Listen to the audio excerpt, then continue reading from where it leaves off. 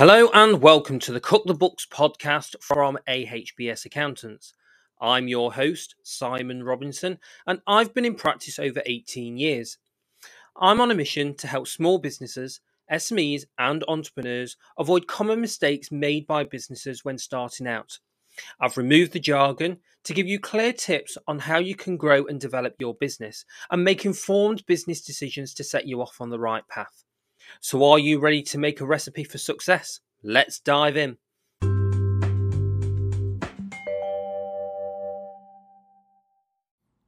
So this next episode I'm going to be talking about budgeting. Now I can hear you groaning already, however, please bear with me. Creating and following a realistic budget for your startup is essential. In fact, it can even determine whether or not your business makes it out of the gates. A budget shows you how much money you'll need in order to break even and highlights what you can and can't afford. It also helps you to forecast and manage your cash flow, which is essential to keeping your business in a good financial health. Budgeting can be a daunting task, but this guide is here to make it easy by breaking it down into 4 simple steps. So here's my guide on how to set up and maintain a budget for your startup.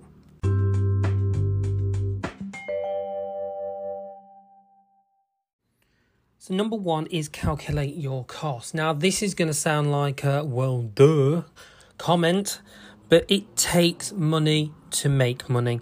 And it's important to work out how much you'll need to launch your business. Think about what you'll need in order to start serving your customers, whether that means setting up a website or opening the doors to a bricks and mortar establishment. You can generally group your costs into 3 main categories: facilities, capital expenditure, materials and supplies. So facilities, this could be your location of your shop, restaurant, co-working space or offices.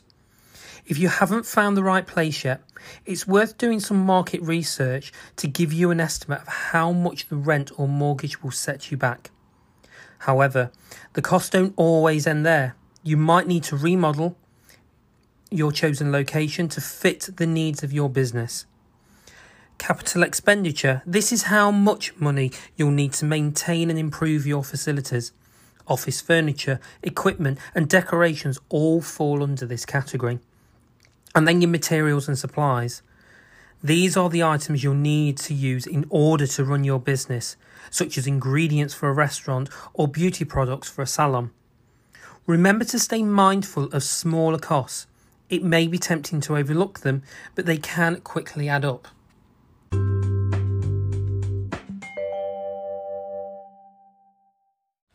So number 2 is work out your monthly expenses. Your monthly expenses are the costs associated with the items and services needed to run your business. You'll need to have an idea of how much you'll be spending each month in order to calculate the amounts you need to earn to break even. These expenses fall into 4 different categories: fixed expenses, variables, semi-variables, one-time expenses. Don't worry, I'll go through them. So the fixed expenses say the same each month. Examples of fixed expenses include rents, internet packages, subscriptions, insurance, things that normally come out your bank account anyway. Your variables are more difficult to predict as they change in line with volume of sales. Supplies, shipping costs and raw materials are all variable expenses. Semi-variables are fixed costs which can become variable if production volume drastically increases or decreases. A surge in demand might require you to pay your staff overtime or result in a higher electricity bill than usual. One-time expenses are often unforeseen costs such as equipment repairs, but also might account for planned events such as business conferences.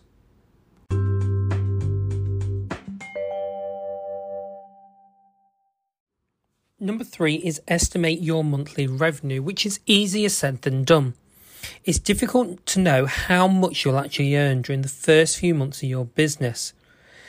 Your revenue is likely to fluctuate, so do your research and take a look at how similar business models fare through the year. If you've hired an accountant or financial consultant, they may be able to offer some valuable insight. Factors such as retainer contracts and industry-wise seasonal trends will also help you to predict what's your income. However, it's advisable to remain conservative with your estimates to prevent overspending.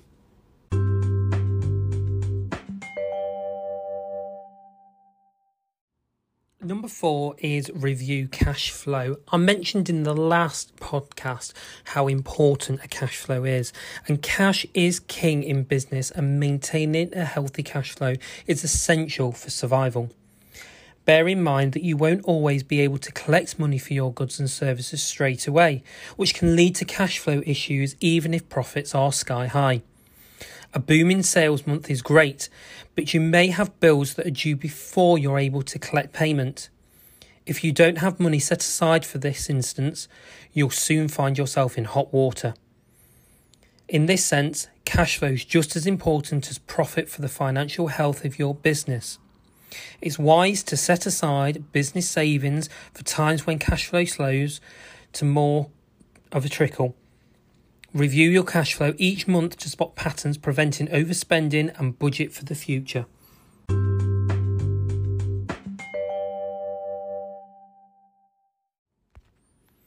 So my golden rule is be conservative.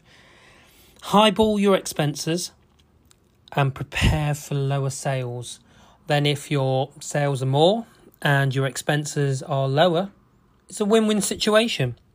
This helps to protect your profits and keeps you on your toes to prevent overspending. Careful budgeting allows you to make prudent financial decisions and keeps your startup on track for financial success. I'd love to hear your thoughts and feedback, so please get in touch via the Q&A. But until next time, I'm Simon Robinson, AHBS Accountants. Small enough to know your name, big enough to win the game.